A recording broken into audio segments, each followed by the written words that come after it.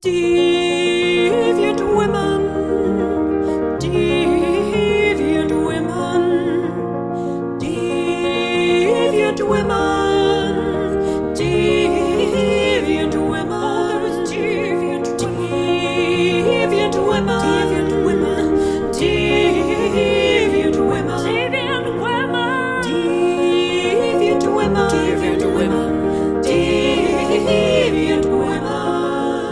Hello and welcome to Deviant Women. The podcast where we talk about deviant women from history, mythology, literature, and contemporaneity. My name is Lauren. I'm Alicia. We are your hosts as always. Thanks and welcome back to another show.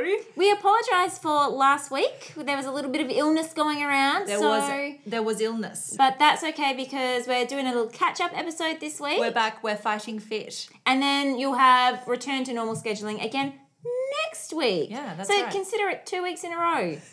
Bonus. But there was also one other thing I wanted to say very quickly before we get into this episode. Yes. And that was about the episode on Janet Davis that we did recently, in which we spoke a lot about child testimony. We did. And of course, recently in the world at large, testimony has been a very important thing. It's been a very important, complicated, problematic, depressingly awful thing. It has. And questioning testimony. A good thing and a bad thing. But it's been a moment in time where the legitimacy of testimony and believing the testimony of survivors has been in question. And believing the testimony of people who have been proven to be lying on the stage is taken more seriously. That's right. Than the testimony of others. So in that kind of milieu of the current zeitgeist, I was thinking back to our episode on Janet Davis, in which we were talking about the nature of her testimony and talking about children's testimony as problematic. Well, the ways that they can be influenced by others and the way that they may not understand the full ramifications of their testimony. And, yeah.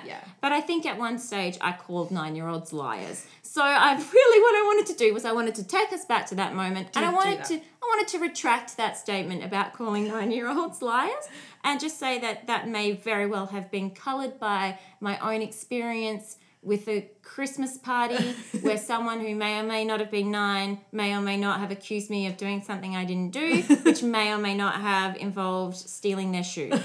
So, But children can be very important witnesses in testimony, and of course, totally legitimate witnesses, and their stories are very important to be heard. It's just a matter of them understanding the implications. So I just wanted to take us back to that. And I just, no one got in contact. Yeah, I was going to say, it's not because anybody got in contact with us or anything. No, it's just because it was something I was thinking about after that episode, and I was just like, I think I'd like to clear that up and apologise to 9-year-olds everywhere. So, with that in mind... And 8 and 10, shoulder ages. No, only as well. 9-year-olds. Oh, okay, so 8-year-olds are liars. 8-year-olds definitely lies. Good. But, so with that said, I think we've cleared the way to move into the world of Emma Hamilton, who is a name that I think is probably one of our probably a better known deviant woman. Our audience is perhaps used to us uncovering more obscure women. Although, I, to be honest, didn't know an awful lot about Emma Hamilton. Well, I think that she may be much more like the sort of the Josephine Bakers that we've looked at in the past. She's the kind of figure that you associate with one sort of thing, but you don't realise that there's a lot more to her below the surface than meets the eye. Complicated, multifaceted women? It's true, she is. Can it be? Can it be that is what we do? But the story of Emma Hamilton is, it's a bit of a rags to riches, back down to rags again kind of story. She really was an icon of her age as well. And I guess she's most famously remembered for her passionate love affair with one of England's greatest heroes. And she was also a celebrated beauty who was a muse to some of the era's greatest painters. But really quite beautiful. she was quite spectacular. Emma Hamilton as Cersei, painted by Romney, she's quite lovely. Very lovely. But the thing is, Lauren, is that this is the point of today's show, is it's not about her beauty, because even though she was a muse, and the figure of the muse is a figure we're going to deconstruct a bit today, even though she was a muse to some of the era's greatest artists, as I said, she was in her own right an artiste. But The figure of the muse is something that has obsessed me since I was a child. And for me, this predominantly kind of comes from growing up with a strange, geeky fascination with the Pre-Raphaelites. Yeah. I was obsessed with the Pre-Raphaelites. It is an unusual obsession for a child, but I was so obsessed with them. My school books had Pre-Raphaelite paintings that I cut out and put on the front and contacted on with clear contact. What year was this? This was in primary school. Wow. I was obsessed with them from about the age of, I don't know, like 10 to 14. That's adorable. My life was about the Pre-Raphaelites. How did you even encounter them as a child? That's not, I mean, I just think that a lot of this stuff children don't necessarily come across. They're not aware of. Like, I think kids can become fascinated with things like mythological figures because they're in storybooks and whatever, but like Pre-Raphaelite paintings, that's quite an educated child. Well, la-di-da. Not to give, I don't often give too much away about myself in this show, which we've had a conversation about previously, but just to give a little bit away about my past. Yeah. My father was among many, many things, he was an antiques dealer. So, as a child, I was exposed to quite a lot of hoity-toity art. Hoity-toity beautiful thing. Yeah, so this is where this came from. And my mother, of course, was also very much into art. So it's really my parents that we can blame for my obsession with fancy art. So tell us about Emma Hamilton. We know that she is a muse, infamous as the mistress of Lord Nelson. So this is what I was going to say about this idea of the muse. So this is something that has fascinated me for a very, very long time. And I think that that's how we think of Emma. But of course, as I said, she's an artist in her own right. And the way I think that we can think about her as an artist is as a bit of an innovator in, I guess, performance art. Yeah. And so we're going to see where we come to with that. Excellent. We're going to go to 1765. We are then in a time with lots of pastel colours. This is how I see the 1700s. In your mind's eye. In my mind's eye, the 1760s have pastel colours, harpsichord music, Sure. lace, and cake. That's your entire reference for the 1760s. That's no. Lace, cake, harpsichord music, pastel colours. That's what comes immediately to mind. Well, they're nice things, but that's not where we're going to start. In fact, we're going to start in the dank, dark blacksmitheries of Cheshire, England. That's also obviously a very big part of 18th century life. Dank, smelly holes. So we're going to start there, very far removed from the opulence of which I think you are discussing. But we have been to those opulent places before. To some opulence. Yeah, and Emma will come into some opulence, but it's not how she started her life. As I said, it's a bit of a rags to riches, back down to rags again kind of story. So she was born in 1765, and she was born, as I said, in the northwest of England, sort of over towards Liverpool. And she was baptised as Emmy Lyon, but she came to be known as Emma. Her father, as I said, was a blacksmith, but he died when she was only about a month old. So she was left with her mother, Mary Lyon, to raise her. So at the time, you basically waited until children were of a useful age, and then you found employment for them to help the family survive. And as a girl, probably maid. She's Yes. going to be maid. That's right. So at the age of about 12, she started working as a nursemaid for a local surgeon. And when I say nursemaid, that doesn't mean a wet nurse, which implies that she breastfeeds the children. It just means she's working with children. Yes, it just means basically She's a nanny. She works in the nursery. So by the next year, though, by 1778, her mother had found her work in London, and she became a nursemaid there to a Mr. Richard Budd. But eventually, she ended up working as a housemaid for a Mr. Dr. Thomas Linley. Mr. Dr. Thomas Linley. Well, okay, Dr. Thomas Linley. We don't need the Mr. there, but I just thought I'd throw it in for fun. But he worked in the theatre. The theatre? The theatre. Oh, of course. This is where many of our deviant women get their starts. That's right. Because there's nothing that corrupts a young girl like the theatre. I know, speaking from experience, being corrupted by the theatre from a very young age. But yeah, that's exactly right. So it's possibly here that Emma picked up some of the talents and skills that would serve her later in life. Talents and skills. They're the same thing, I realise, but that's fine. Talents and skills. Talents and skills. The No, talent, they are, I feel like they are subtly different. the but talent of we'll let that go. singing and the skill of acting. Good. There you go. Does That to me help suggests that she's already naturally inclined towards singing, but acting was more of an effort. Oh, yeah. I see what you're saying. Yeah. Yeah, that's right. You see the subtle distinctions there. There's a subtle difference, yeah. Sadly, though, 2 of the Linley children died, so Emma sort of drifted away from the family. And thus ends Childhood. Emma's youth. End of childhood. Curtain closed. Curtain closed. Scene 2. Act 1 is over. No, Act 1, Scene 2 Okay. is what I'm going to say we're up to. All right. Okay, sure. Carry on. Now, what happens next in Emma's life? How old is she now? So she's only really about 14, 15. Oh. She's still a very young thing. Very young thing, but a very young thing who has, let me guess, just recently come into her womanhood. And who is has. going to take the eye of a wealthy older benefactor. Yes, she will, but not just yet. But she is blossoming into a beautiful young woman.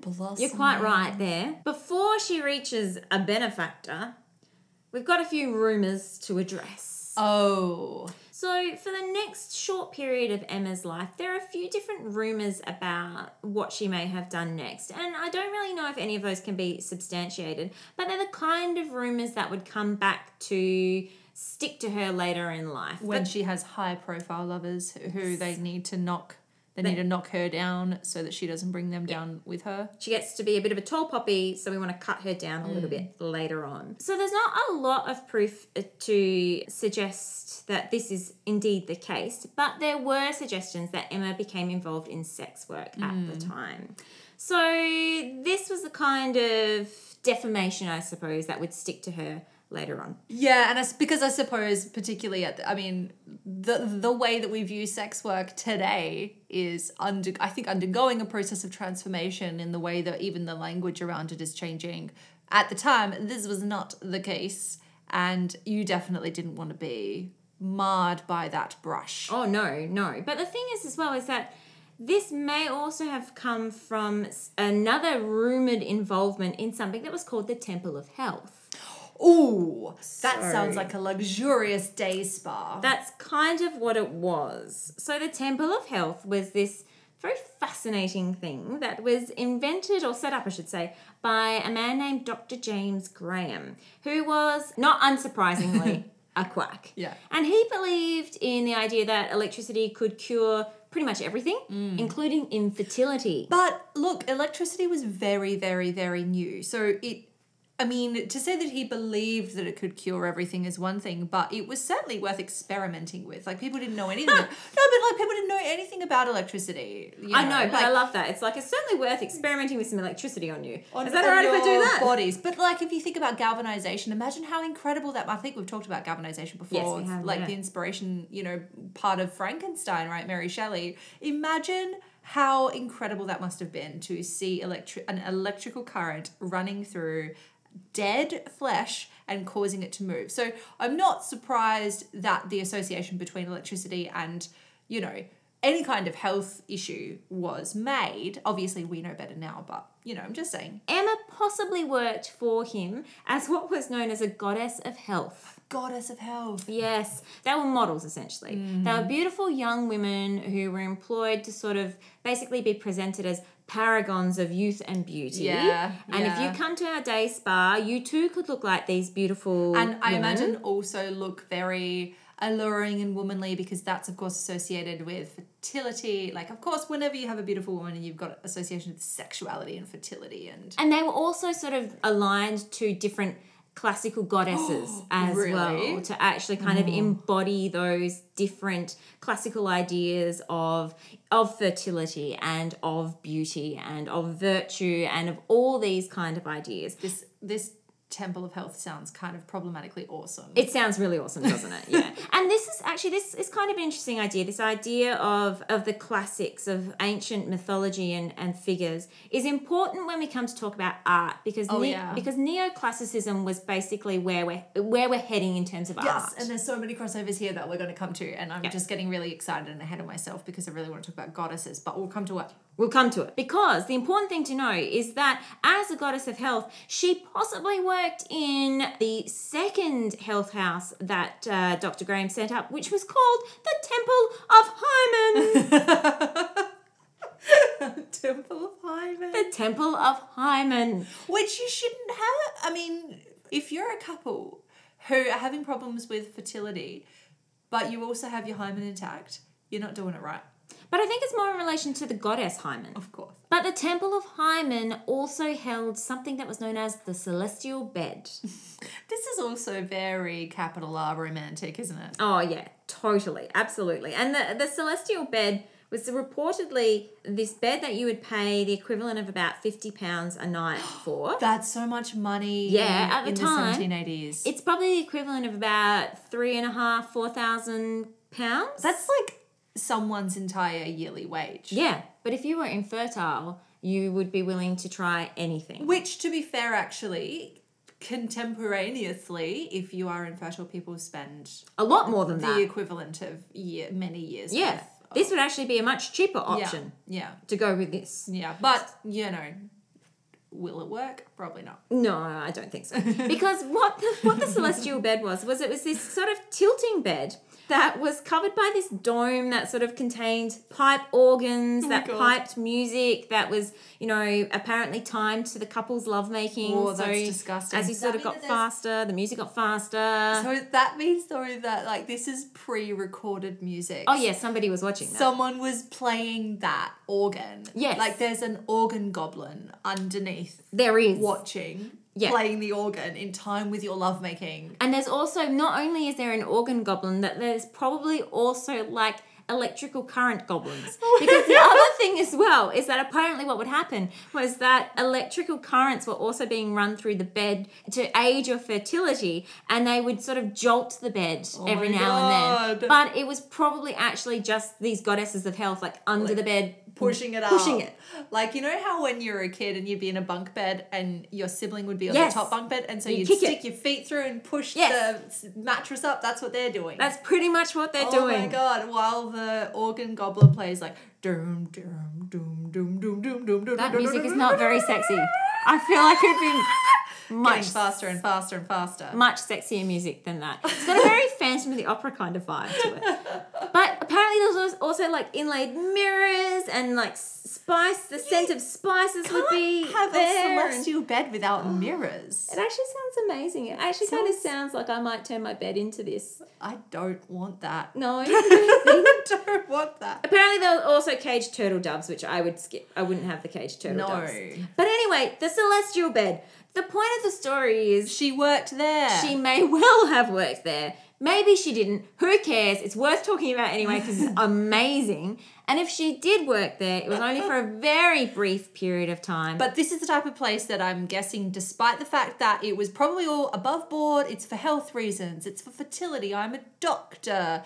Being associated with it probably had implications for her of all of these things about sexuality and probably by default kind of promiscuity and Yes, like exactly. all that shit. So this is what leads to her. This is what sort of starts this reputation of her as a wanton woman. Doctor can be respectable in his profession by setting up a celestial bed, but she probably can't. But the women involved, no, I bet absolutely the not. organ goblin got to be respectable. I don't know. I don't know if being an organ goblin's a particularly respectable business to be What do you involved do in. for a job?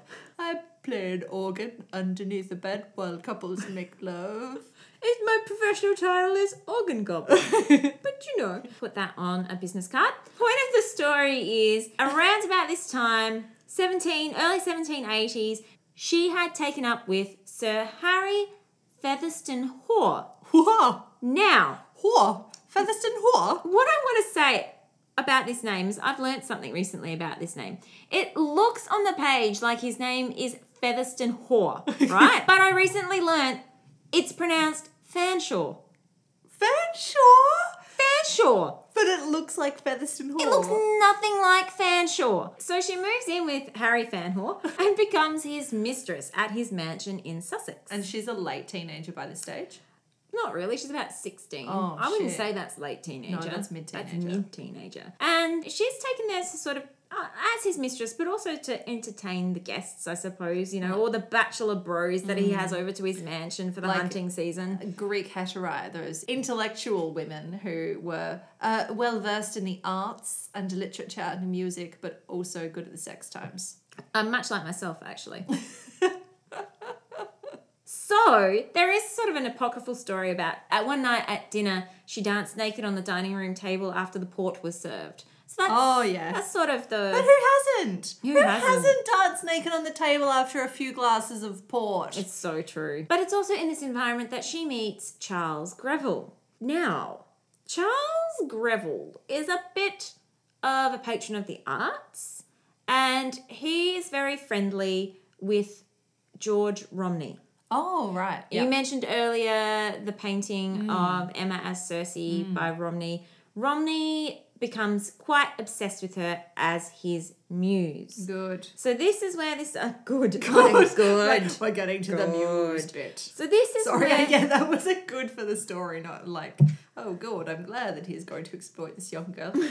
Sorry. I'm glad he's going to become obsessed with her as his muse. So he does become sort of obsessed with painting Emma, and he paints her as all these different types of classical archetypes. And this is where we come to this idea of neoclassicism. Was the art movement that was rising up at the time, and it was this kind of idea of throwing back to classical art, throwing back to classical themes, to ancient Greek and Roman mythology to find these sources of inspiration and the characters to paint. So Romney, for example, painted her as a Bacchante, as a Sibyl, as the embodiment of nature, as Cassandra, as Titania, as Mary Magdalene, as Circe, as Medea, all these classical subjects. And this is where she is immortalized. Yeah.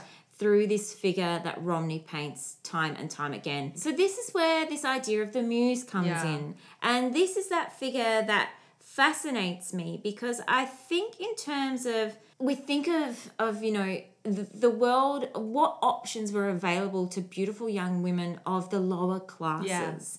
And being an artist's model was by no means a respectable profession to have, but it was an actual position that could move you out of poverty, give you agency and money.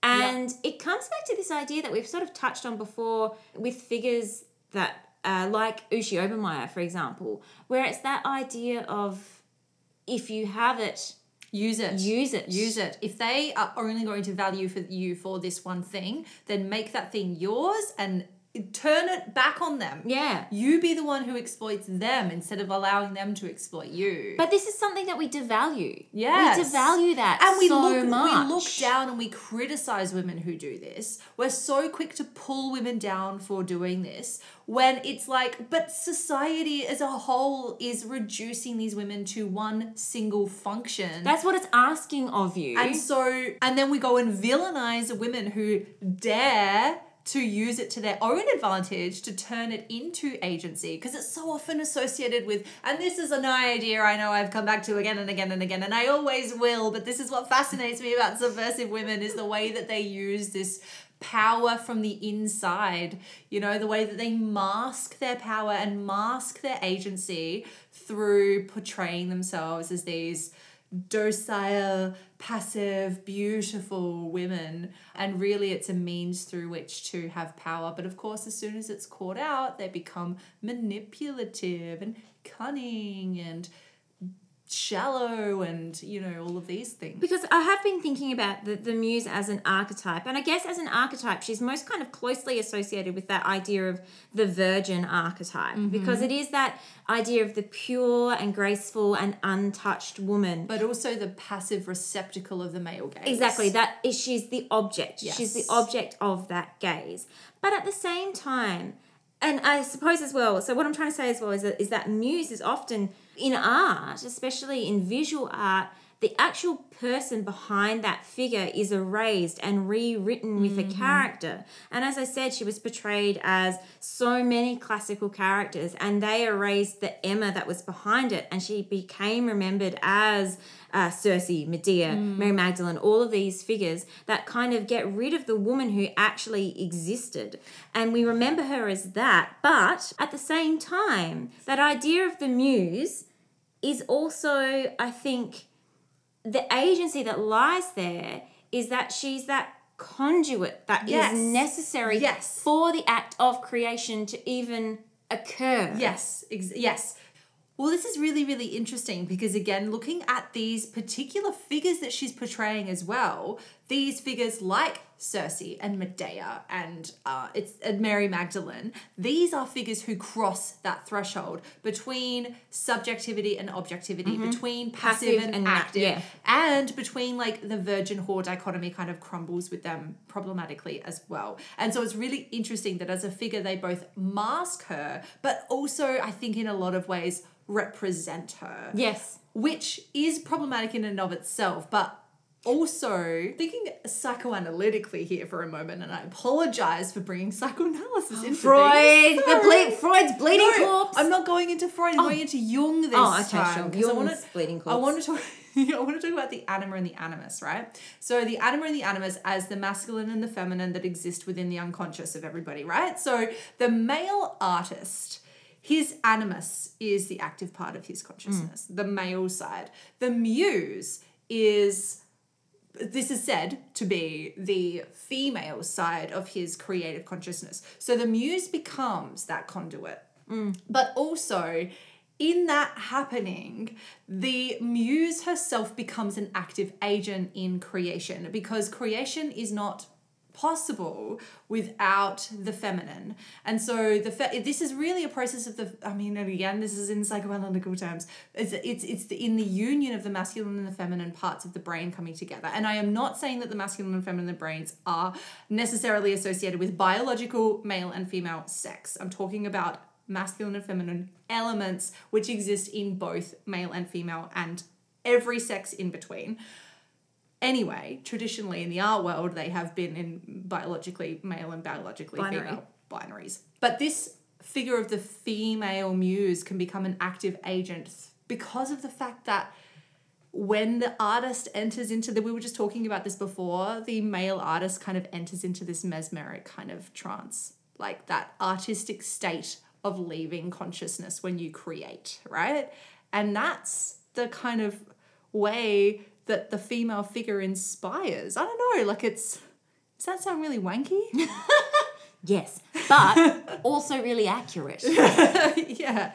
And so there is something, basically what it all boils down to is the fact that there is something active in being the muse. There is. And also as well in that idea of the muse in art, but also in that idea of the classical muse as a divine figure, as an actual goddess, as these otherworldly, as these figures that did stand in for the arts, for dance, for comedy, for tragedy. We have this concept of the classical nine muses, and without them, without their influence, creativity cannot occur. So in which case they can never be passive and they can never simply be an object because we need their active subjective state to actually be the force for creativity and to be the force for creation. Because there's also something really subtle in the way that as somebody sitting and posing, as an actor, in the way that you portray a character. And so often that part of the personality, it's that thing that's actually inherent in you that comes out through the pose. And so it's not just simply sitting in as this blank canvas, it's enacting something. And this is actually part of the artistic movement of neoclassicism at the time, because as I said, she was posing for Romney, but she was also posing for some of the other major artists of the day, including Reynolds, Lawrence, Hopner, the sculptor Joseph Norikins, as well as Angelica Kauffman, who was one of the two female founding members of the Royal Academy, of course. But in particularly sort of with Reynolds was sick of painting portraits of aristocratic women who had no idea how to pose, what to do. They would just stand there and he'd paint them, and that's boring. He was looking for lyricism. He was looking for poetic movement in those poses, and he actually turned to actresses to sit for him, precisely because he was looking for women who could portray more than simply standing there being a beautiful object. He wanted them to act. Yes. He wanted that expression. He wanted them to be able to actually put across that character and portray it. So it does become something that is a skill. It's an art. Yes. It's not simply a beautiful woman there sitting there passive. It is someone with a skill and an ability portraying a character. And really this creation is a process of two artists coming together. That's right. It's much more of a collaboration of artists. And this becomes a huge part of what I like to think of as Emma Hamilton's performance art, which we will come to very soon. So at this time, she also, as I said, she meets Greville through Fanshawe, and he's, the one who kind of introduces her to Romney. But she also has fallen pregnant. Now, we can't know exactly who the father was, whether it was Fanshawe or Greville, but in her letters, Emma seems to suggest it was Greville. So I think even though he denied it, Fanshawe denied it, everybody was denying it, we could probably assume that Emma knows her stuff. Right, yes. So Fanshawe totally discards her, wants to get rid of her altogether. And Greville agrees to help her, however, on the stipulation that she casts off all of her acquaintances except for her mother, and also that she changes her name. That's such a bullshit anyway. Of course it is. God. Of course it's a bullshit move. But at this point, this is where Emma changes from Emma Lyon and she becomes known as Emma Hart. She's had quite a lot of names, hasn't she? She has already, and she's going to have another one soon. And her mother also changes her name too. Yes. So she gives birth to the child and she really wants to keep it, but Greville insists on sending it away to Manchester. Of course he did. Of course he does, because you don't want to keep around a love child. No. Nobody wants to keep a love child. And it's hanging actually around. pretty common for children to be sent off as wards to other houses. And it was a little girl and her name was also Emma. She does come back into the story later. Okay. Greville, however, tires of Emma. Well, now she's had a child. She's spoiled. It's a little bit of she's a bit ruined. She's a bit of a ruined lady. Yeah. Ruined woman. Can't come back from that. And Ugh. also, the other thing as well is that he wants money. And he's going to need to marry into money. And she's the wrong tree to be barking up. She's got none of that. She's got no money whatsoever. So she's She's relying on the kindness of strangers. She is, in a very streetcar named Desire Blanche kind of way. So he really wants to get rid of her and start looking around for a wealthy wife. Now, Greville as well had an uncle called Sir William Hamilton, who happened to be the ambassador to Naples at the time. And Sir William Hamilton, he had been married, happily married, but his wife sadly had died and they'd been childless. So he had returned to London for his wife's funeral, and Greville thought, introduce Uncle Willie to little Emma. To little Emma. Now, Sir Willie was into the art himself. Oh, yeah? Yep, and he was a big collector of antiques, especially vases. Oh. And living in Naples meant that was really handy for him collecting antiques. Yeah, that's a good spot to be. It is, and especially because the King of Naples, basically, whenever anything was dug up, he had say. That's mine. He'd be like, that's mine. That's mine. Here. Thank you for finding that for me. Is that your I Italian put it in accent? my palace. That's just my king accent. All right. And he would be like, hey, Willie, I found some more stuff at Pompeii. Would you like that? Oh, imagine that. Well, I'm just saying fuck that. off. No, but probably. But probably. Vesuvius was right there. It was, and not only was he known for his collection of antiques, but Sir Willie was also, I like calling him Sir Willie, so I'm going to stick with that. Sir Willie was also an expert in volcanoes. A volcano enthusiast. He was. So, being the ambassador to Naples, he had Vesuvius And all of the treasures he could ever want. right there. Wow. If you love ancient treasures and volcanoes, go to Naples. That's the place to be. He also thought that Emma was quite spectacular. Of all right. A bit of all right. In fact, he said of her that she is better than anything in nature. In her particular way, she is finer than anything that is to be found in antique art. Oh, that must be quite a high compliment coming from the king of antique art. And he was quite taken with her. And you can also imagine, being obsessed with art, for him, she was also basically a painting stepping right off the wall. Of course, yes. She's the real thing. Better than the real thing. Yeah, she's that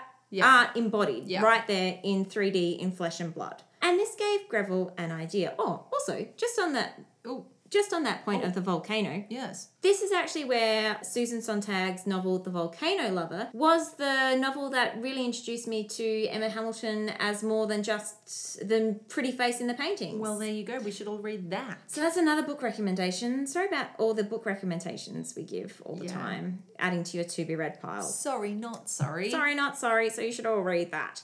So Willie really takes a fancy to her, and Gravel thinks to himself, aha, this is how I might get rid of Emma.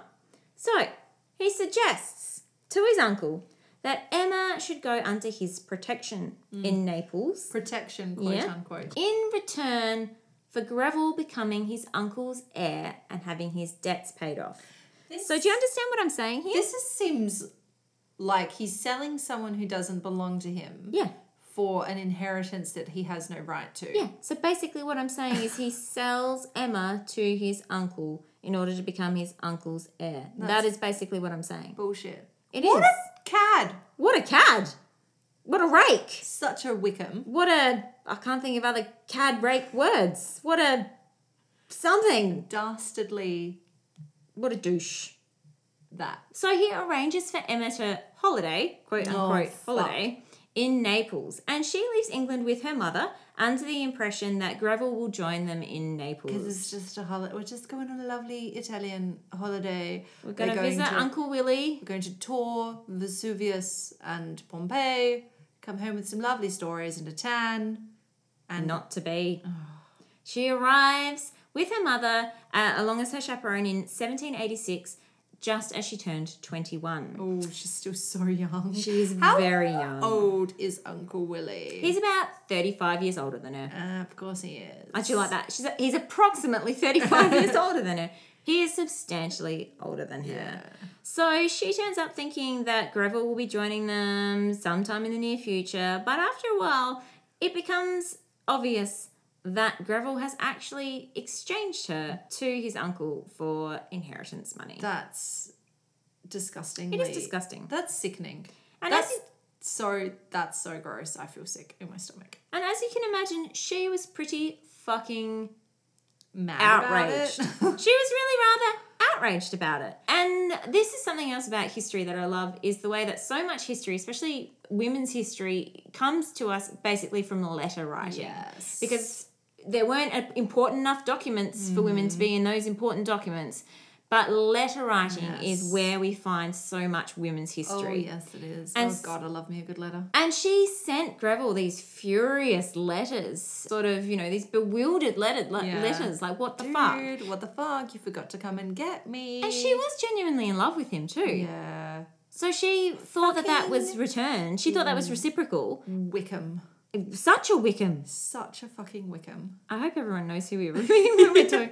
Everyone's read read. Pride and Prejudice, right? Everyone's read that, right? Yeah, we're okay. good. We're good. We're all across We the pond. checked. We checked. We checked. We checked with every single listener. You've all read it. But in her letter, she does actually also tell him that she likes Sir William, that he's really very nice to her, but that he's always sort of staring at her and gazing at her like a creeper. So those because he aren't her probably exact was. words. Like, I imagine Uncle Willie as being not a lecherous, gross, handsy guy. No, I don't think he was handsy. But, like, somebody who's just awkwardly staring at you all the time. He's- And it's just yeah. like, Infatuated. there is this beautiful woman in my house, and I respect her too much to touch her, but my God, is she beautiful, and I'm going to look at her all the time. Yeah, I'm just going to stare at you in a very creepy fashion Yeah. because you're beautiful. Yeah. So by the end of that year, perhaps Emma's kind of come around to her situation and she does become Sir Willie's mistress.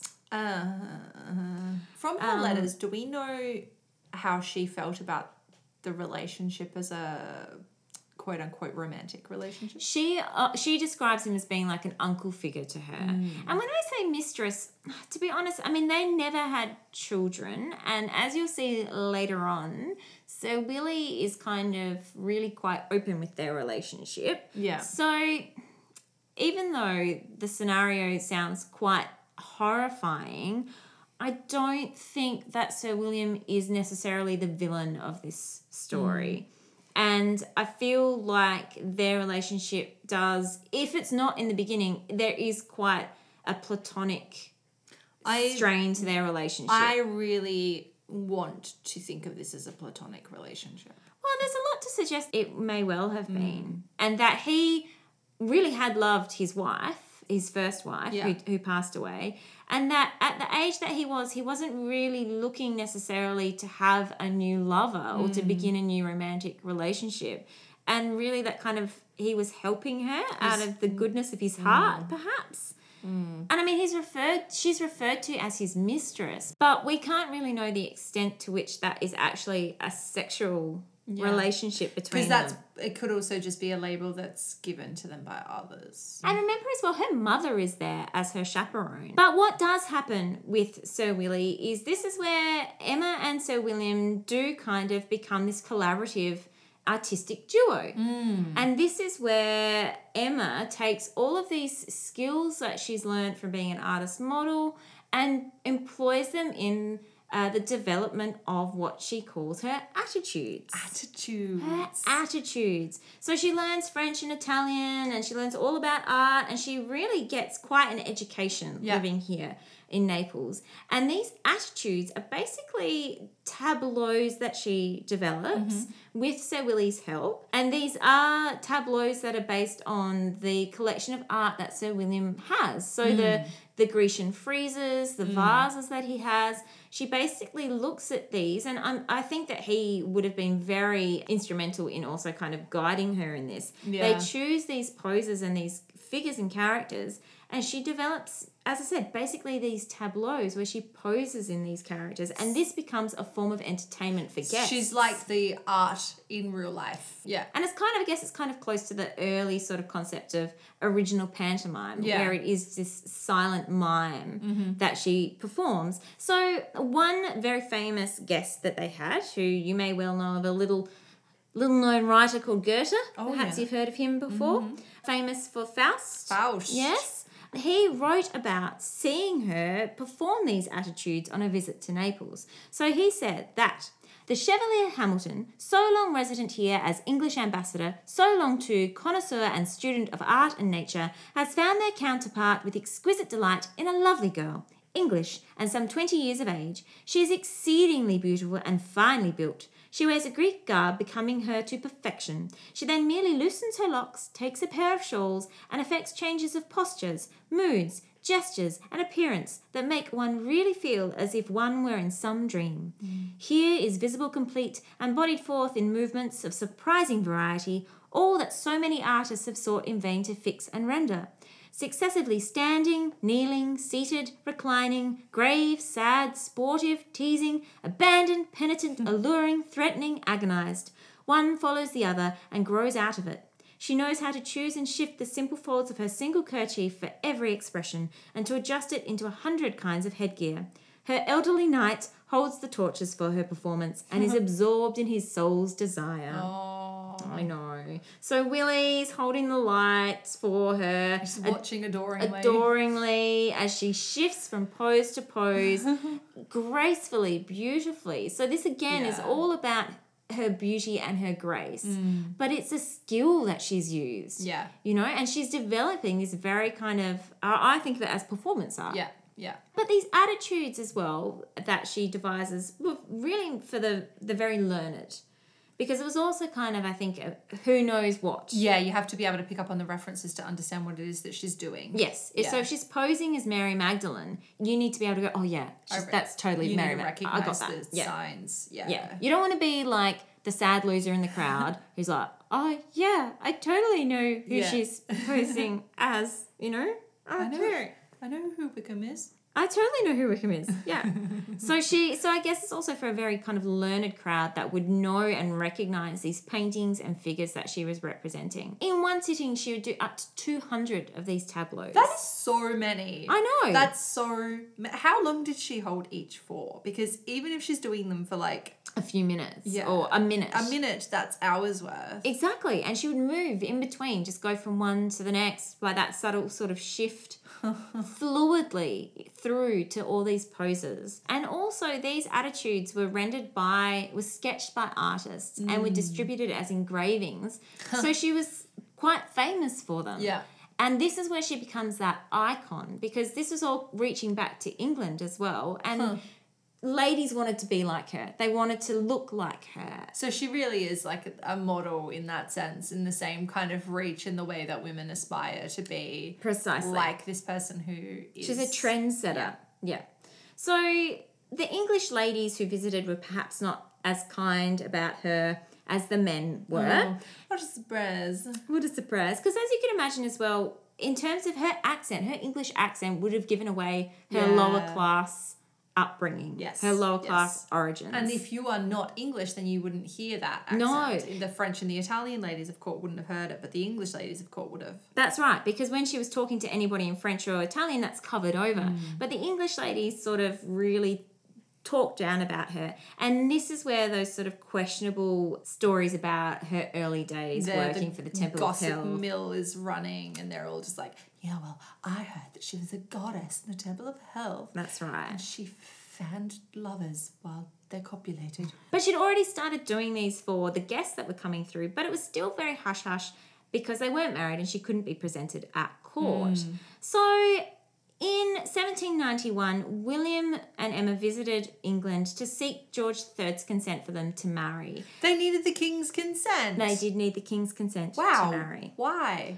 Is that because he's a diplomat? Because he's a diplomat, because he's an ambassador. Huh. And There you also, go. I think because of Emma's Status? sordid past, or Right. supposed sordid past. But he did grant permission for them to marry. Was this just a way of legitimizing it so that she could attend court? If I marry you, maybe those gossiping women will take you a little bit more seriously. Yes, I'm legitimizing you. Yeah. So they go back to Naples, and also it's important to know that Sir Willie, after they were married, he starts receiving the bills from Greville. Remember Greville? Oh, yeah, He starts receiving the bills from Greville for little Emma's education. Oh. Because Greville's like, well, now you've married her.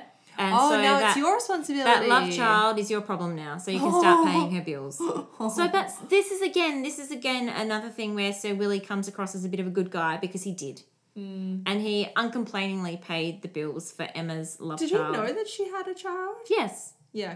Yeah, he did. And Emma also asked him quite often whether or not she could bring Emma over to live with them, and I guess he kind of. Maybe not the greatest guy because he put his foot down at that, but he did continue to pay for Emma's education. But this marriage, as I said, legitimized her, and she becomes an ambassadress, and she can be presented at court. And she becomes very thick friends with the Queen of Naples. So the King of Naples was a hunting man, and he was much more interested in doing that than he was in ruling. So it was actually the Queen, Maria Carolina of Austria, Sister of Marie Antoinette. exactly, Marie Antoinette's sister, who was really ruling the country. How often does this happen though? Like really, the king. So often kings were just like party boys. Oh, he and was useless. left the running of their countries up to other people in their circle, namely wives and Yep. other people. And sidekicks, Yeah. wives and henchmen. Yeah. But the Queen of Naples was really the one who was in charge. And so she was in the Emma had her ear. Yeah, Really. They were thick as thieves, which meant that she had enormous influence at court. And this kind of worried the English a little bit, but this was mainly because of what was happening in France at the time. Oh, because of course, sister of Marie Antoinette, of course, brings us to the French Revolution. It does. And as we know, how did that end? Who died at the end of that? Marie Antoinette Yeah. and King Louis. That's correct. So the Queen of Naples' sister lost her head. She sure did. So you can understand that she was a bit grief-stricken. Yes. Also quite scared. So in 1793, Emma meets someone by the name of Admiral Lord Horatio Nelson. Admiral Lord Horatio Nelson. A little guy who you may have heard of before in his relation to the other little guy, Napoleon. So we've talked about Napoleon before. He's popped up in our stories before. But of course, he rose through the ranks of the French military during the Revolution.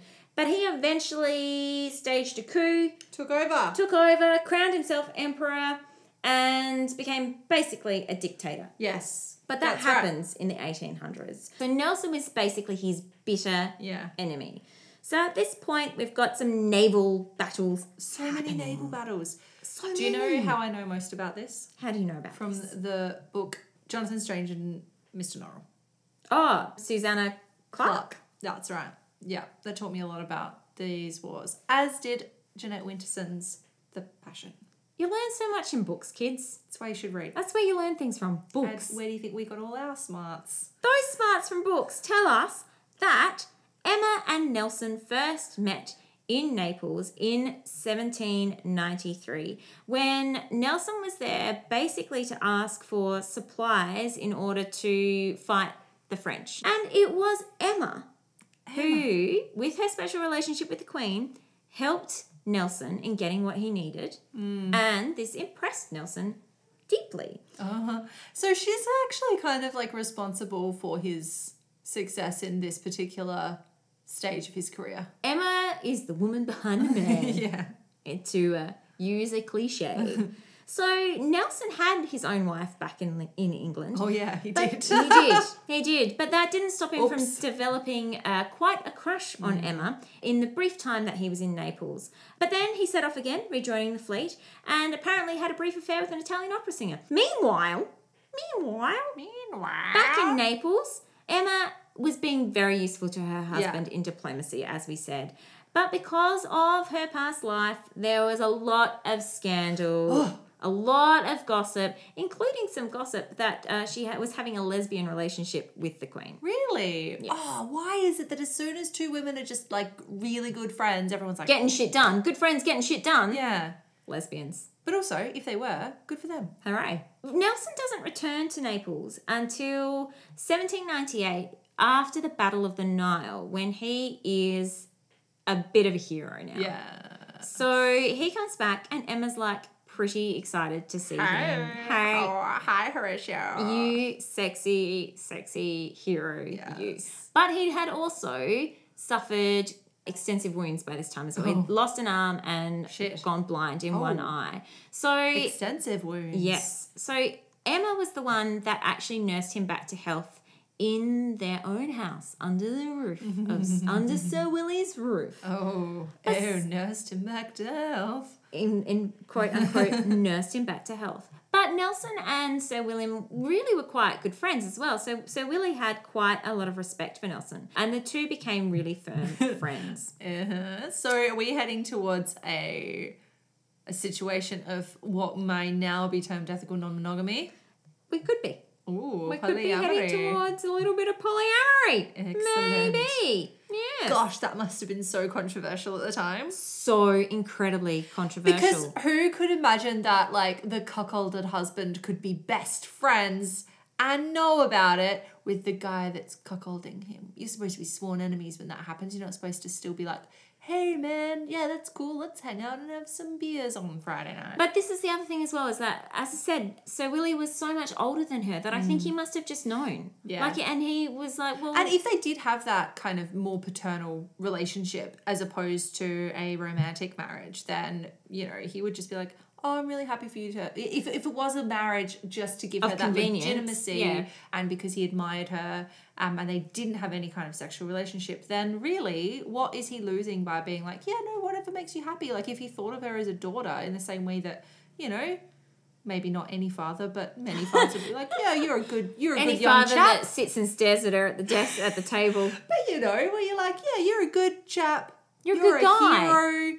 I approve of this relationship. It could be worse. Yeah. But this is also the time when the Kingdom of Naples joined the alliance with Britain against the French, and Napoleon found a reason to act on this, and he occupied Naples and forced the royal family to escape to Sicily. So Emma was instrumental in helping them escape to Sicily, and this also led to her being awarded a medal for her services. That's so as good. Well, so it's also believed that it was here in exile in Sicily that Emma and Nelson started up their affair.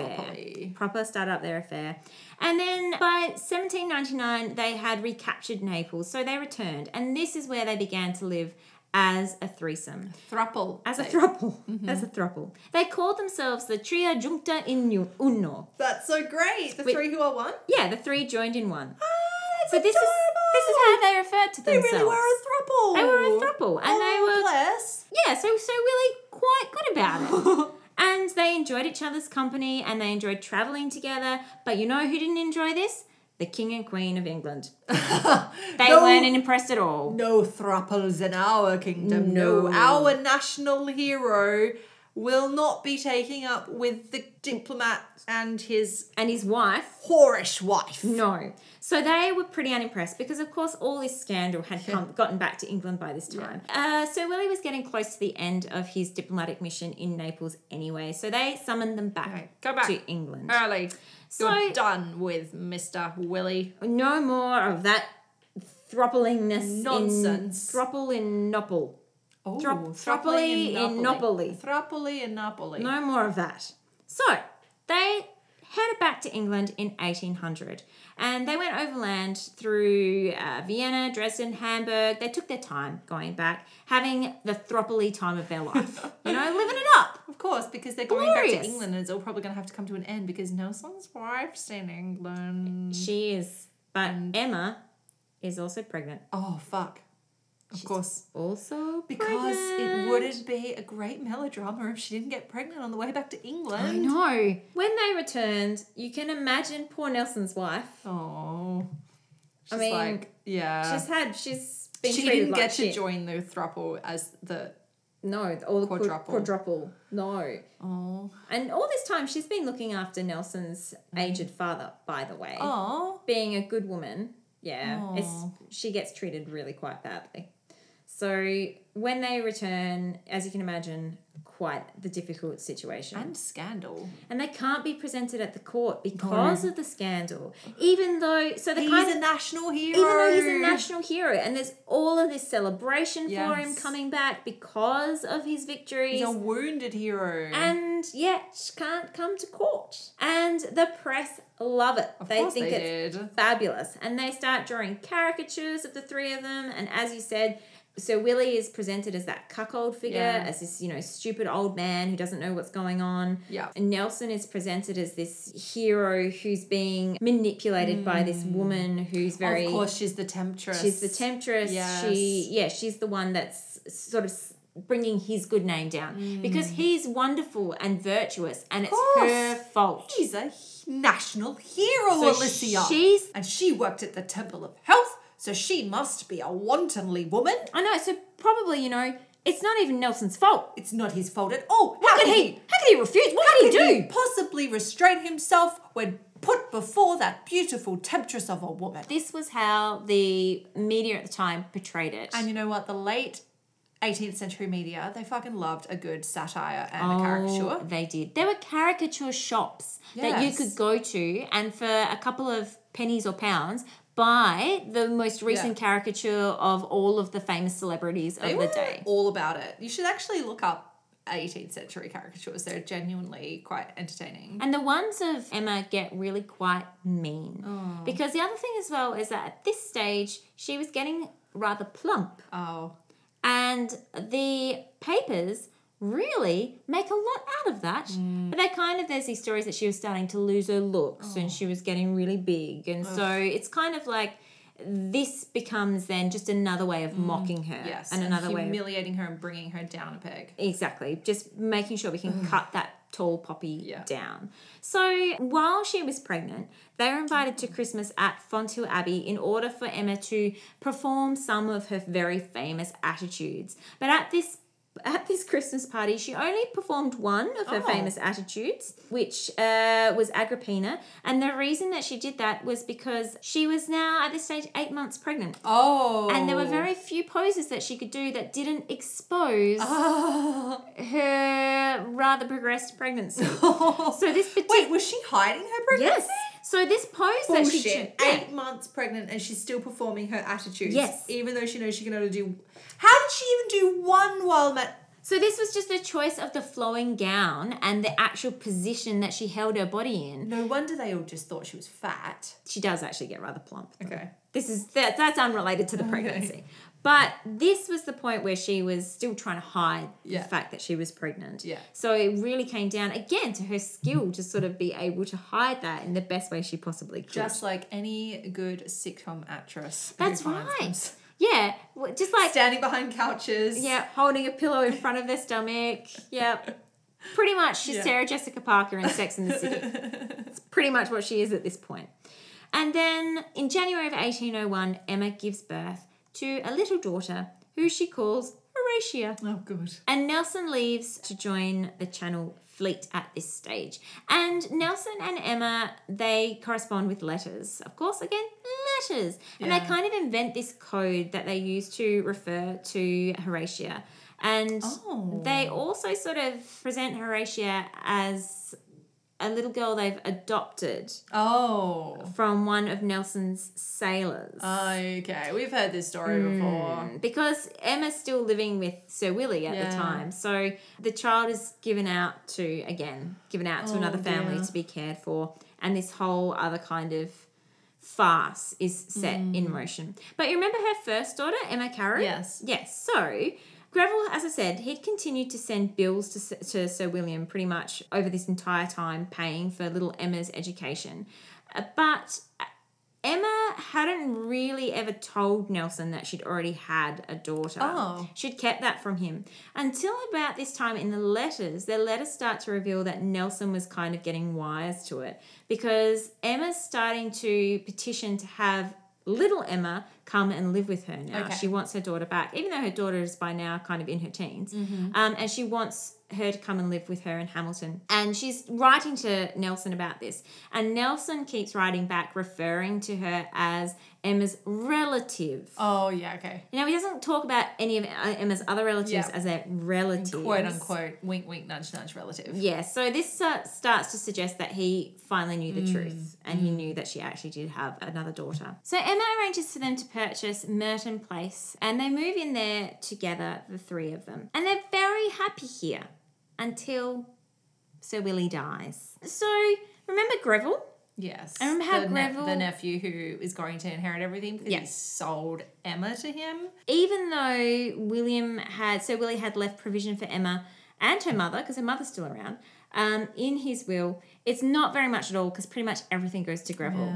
This was so common, wasn't it? It doesn't matter what your rights to that money are. If you are not a man with a penis, you don't get to inherit anything. Some of her debts were paid off, and she ended up, pretty much the only thing she ended up with was the furniture. Oh, fuck. Yeah. Well, that's not going to get her that far. It's not. And also she's got pretty expensive tastes. Yeah. As well. And she's pretty used to spending money. So she's bet. kind of racking up debts. And it's also at this time that Nelson leaves again. Back to the war. Back to the war. War doesn't stop. And while he's gone, Emma gives birth to Another child. Oh. Yep, between Christmas and New Year. But sadly, Oh. Child dies. Horatia gets the chicken pox and the baby catches it too, Oh. and she dies. And Nelson never even got to see her. So they were quite devastated by the loss. But Nelson comes back and joins Emma for the first time in 2 years in 1805. With Horatia and Emma? Yes. And they kind of take this symbolic kind of communion together as a symbolic kind of marriage. And Because he's technically actually still married, yes. And they exchange rings and His sort poor of... wife. I know, despite, that's exactly right. Because they Despite weren't the even fact, separated or anything, were they? No, He was because- just like still having an affair. because she refused to separate. Oh, okay. She refused to So separate. he had emotionally separated from her. Like Yeah. it wasn't like he was pretending that they were still No. doing a marriage thing. No. Okay. All right. I feel a little Yeah. bit better about that. But you can also feel, though, like his wife, how she must have felt, because she wasn't as into this as Sir Willie had Oh been. yeah. No. Of course. And she knew the scandal, and she Yeah. was the kind of woman who would have had to hear it in the streets Oh, and yeah, read yeah, it in the caricatures and in the papers and just have to deal have with to it. deal with it. Yeah. So she really was dragged through the mud, and we can feel quite sorry for her. But then he heads off to join the fleet once more. This time heading towards a little something known as the Battle of Trafalgar. As he heads off, he kept a diary, and he writes in his diary as well that if there are more Emmas, there could be more Nelsons. Ooh. Sad. So that's another kind of so thinking back again to the figure of the muse. Yes. The muse is not just an inspiration for artists, like the muse is inspiration for all sorts of different endeavors. And so of course he's continuing to give her this title of a muse because she's his muse for his military exploits. She's what enables him to do what he needs to do, and what gives him the power and the courage and the Yeah. ability to go out and be a great man. She's, Interesting. like I said, she's the woman behind the man. So he also, at this point, wrote a codicil to his will, which is like an amendment to his will, stating that he wanted to leave everything to Emma. But, as you can imagine, No one listened to that because she's just that temple woman. the government was not going to do that. They were not going to Because give anything he is to that their woman. national hero, and so they They're not going to give it all to his floozy. no. No, not at all. But this is at the Battle of Trafalgar where Nelson is fatally wounded by a musket shot and he dies. And so she's ended up with nothing again Again. because of her reputation as the sexual temptress figure who has caused the downfall of this man, led him astray from his wife. Despite whatever he may write personally in his Yeah. diary, she's going to be remembered and denigrated. So after he dies, she is basically declared bankrupt. Is she going to have to go to debtor's prison? She is. That's precisely what happens. We know that this is a terrible place to be. We talked about this last week. We did. We talked about exactly this last week. Before she ends up there, her mother dies as well, which you can imagine is a huge loss, a huge blow to her. And then in 1813, she is arrested for debt and she's consigned to prison. So also while she was in prison, the letters of Lord Nelson to Lady Hamilton was published as an actual what? volume. Oh my god, imagine all the housewives who fucking soaked that shit up. Exactly. So this didn't help her reputation. Some people did actually say that it was possibly a servant that she'd quarrelled with that sold the letters to be published. But some other people actually suggested it was also Emma who sold the letters herself in order to try to get some money out of it. She's like, fucking, I'm already in it. Everyone already hates me. I'm I may so as well broke. Give them what they want. More scandal.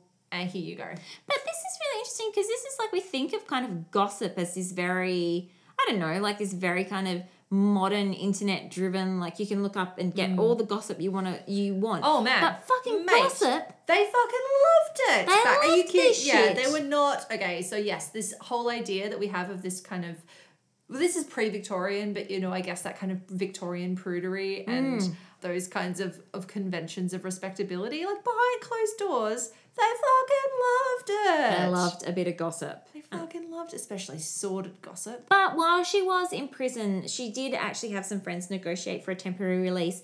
And while she was on release from prison, she thought, fuck this. And her and Horatia escaped. They fucked off. They fucked off to France. Good on them. Fucked off to Calais. But sadly, in Calais, No money still. no money still. And Emma got progressively more desperate. Her health deteriorated. She started drinking. And she did, in January of that year, pass away. Oh. She was buried in a graveyard in Calais. And during the rebuilding of Calais after the First World War, her grave actually disappeared. Oh. Yeah. And I That's think, interesting. Yeah, I think her bones have been moved a couple of times. And it's quite a undignified ending. That is. Yeah, for- that really is. And this is what I mean about that rags to riches down to rags yeah. again. You know, she ended up with nothing. She ended up in poverty. This is so often the trajectory of these kinds of women because they defy so many social conventions that even while they get to have a little bit of time in the sun, ultimately these kinds of pressures that exist because no one can accept them to come and kind of, lead to their downfall as well. It's really awful and sad. And because she was seen as Nelson's downfall, she was seen as the woman who had tainted him. In the end, it's quite sad because as well, Horatia went back to England to live with relatives on Nelson's side of the family. And she kind of grew up to be, I guess, quite a respectable young woman, and she married a reverend, but she refused to accept that Emma was her mother. Like, she denied that Emma was her mother because she was so ashamed because of the stories that were told about her. And Despite the fact that she was an accomplished diplomat and Yes. artist and Yeah, but this is kind of the sadness of her legacy. And she was kind of written out of Nelson's history as well for quite a long time. Nelson's biographers didn't write about her. Of course, because you can't sully his reputation. And so she was really written out of history until kind of the early 1900s when biographers started to bring her back into the story. Realize how important she was. See how important she was. Bring up those letters and see that, no, she wasn't this manipulative, I guess kind of, as you said, temptress or seductress that was kind of pulling the strings. Yeah. And for her own gain. Yeah. Or something. Which, again, even if it was, this is what we were talking about at the top of the show. Like, this is what you had to do if you were a woman of a certain position. Yeah. So it's a bit of a sad story in the end. Like, she lived the high life. She had this wonderful, beautiful, ostentatious life in Italy. And you can imagine the decadence and indulgence of her life there. And then this, utter fall from grace. Utter fall from grace, but this phenomenal love affair, as well. This kind of mythological, legendary love affair to rival the love affairs, to rival the characters that she posed as. Yes, yeah. She, in real life, became a counterpart to these figures that she portrayed in art. Well, this is what we were saying with her, the muse kind of disguising the real her, but at the same time also reflecting the person that she was. Yeah. It seems entirely appropriate. That's kind of fascinating. And as an ending point, I was thinking about the figure of the muse, I guess the archetype of the muse, and I was trying to find someone who had deconstructed this figure in the same way that I write about the deconstructed kind of versions of the witch and the medium and hysteric archetypes, and I could not find it. Yeah, I mean, she exists in so much literature. This is this interesting thing. This is the thing we talk about with feminist revisionism. There's so many authors who have addressed that idea of the muse and who have looked to take those women's lives and actually look at them for who they are. And more deeply and bring them from that static two-dimensional canvas and bring into the full three-dimensional, complicated, dynamic people that they are. And that's exactly what Susan Sontag's The Volcano Lover is about. It is that work of feminist revisionism, of looking at Emma Hamilton as more than just this beautiful face in art. Yeah. But in terms of literature does this, but in terms of actual research catching up to what literature is doing. I was very surprised that I couldn't find it. So there's a gap. And if it does exist, please let me know. I just couldn't find it in my search today. So do tell us if you happen to research the figure of the muse as a subversive kind of, let us know. way. Yeah. But I think this is also an archetype that we will come back to again and again because, I mean, we've touched on her before because this idea of the muse plays into figures we've talked about like Leonora Carrington. Yeah. Figures like Uschi Obermeyer. Josephine Baker. All of these kind of figures. We've come back to this idea again and again, and there are so many other women who fascinate me in this way. And we've had women on the other side of it as well, like Agnes Goodsir, who had her own muse and kind of subverted this relationship through lesbian desire. Yeah, but it's a figure that fascinates me, and I think Emma Hamilton is one of those figures, I should say, who really embodies that idea of digging deeper and finding that, this concept of the muse is one that is both a figure of agency and a figure of passivity and kind of crossing that divide. Demonstrating that the dichotomy does not exist. It's very exciting. The binary is a construct that can be dismantled. It's interesting stuff. So let's all go and read some novels about muses and discover them for the full form people that they are. That's my homework for everybody this week. Read a novel about a muse. So much reading to be done. Good. Yeah. And in the meantime, you can catch up on all of our episodes to date at deviantwomenpodcast.com. Good segue. Thanks. Or, of course, you can subscribe to us on iTunes, rate us, review us. Your reviews are what help us to get into the charts. You can follow us on Twitter at Deviant Women, and you can find us on Instagram at Deviant Women as well. And, of course, if you really want to show your support for the show, please have a look at our Patreon page. We have a lot of exclusive content, blooper reels, special episodes, extra interview content that never made it into the normal RSS feed. And of course, you can get t-shirts, enamel pins and stickers. It's all there. You can buy those at Etsy as well. What? So, until next time, that's all from us. And we'll see you next week because catch-up episode. Yeah, only 7 days. So only 7 days till the next one. Good times, everybody. And we'll see you then. Bye.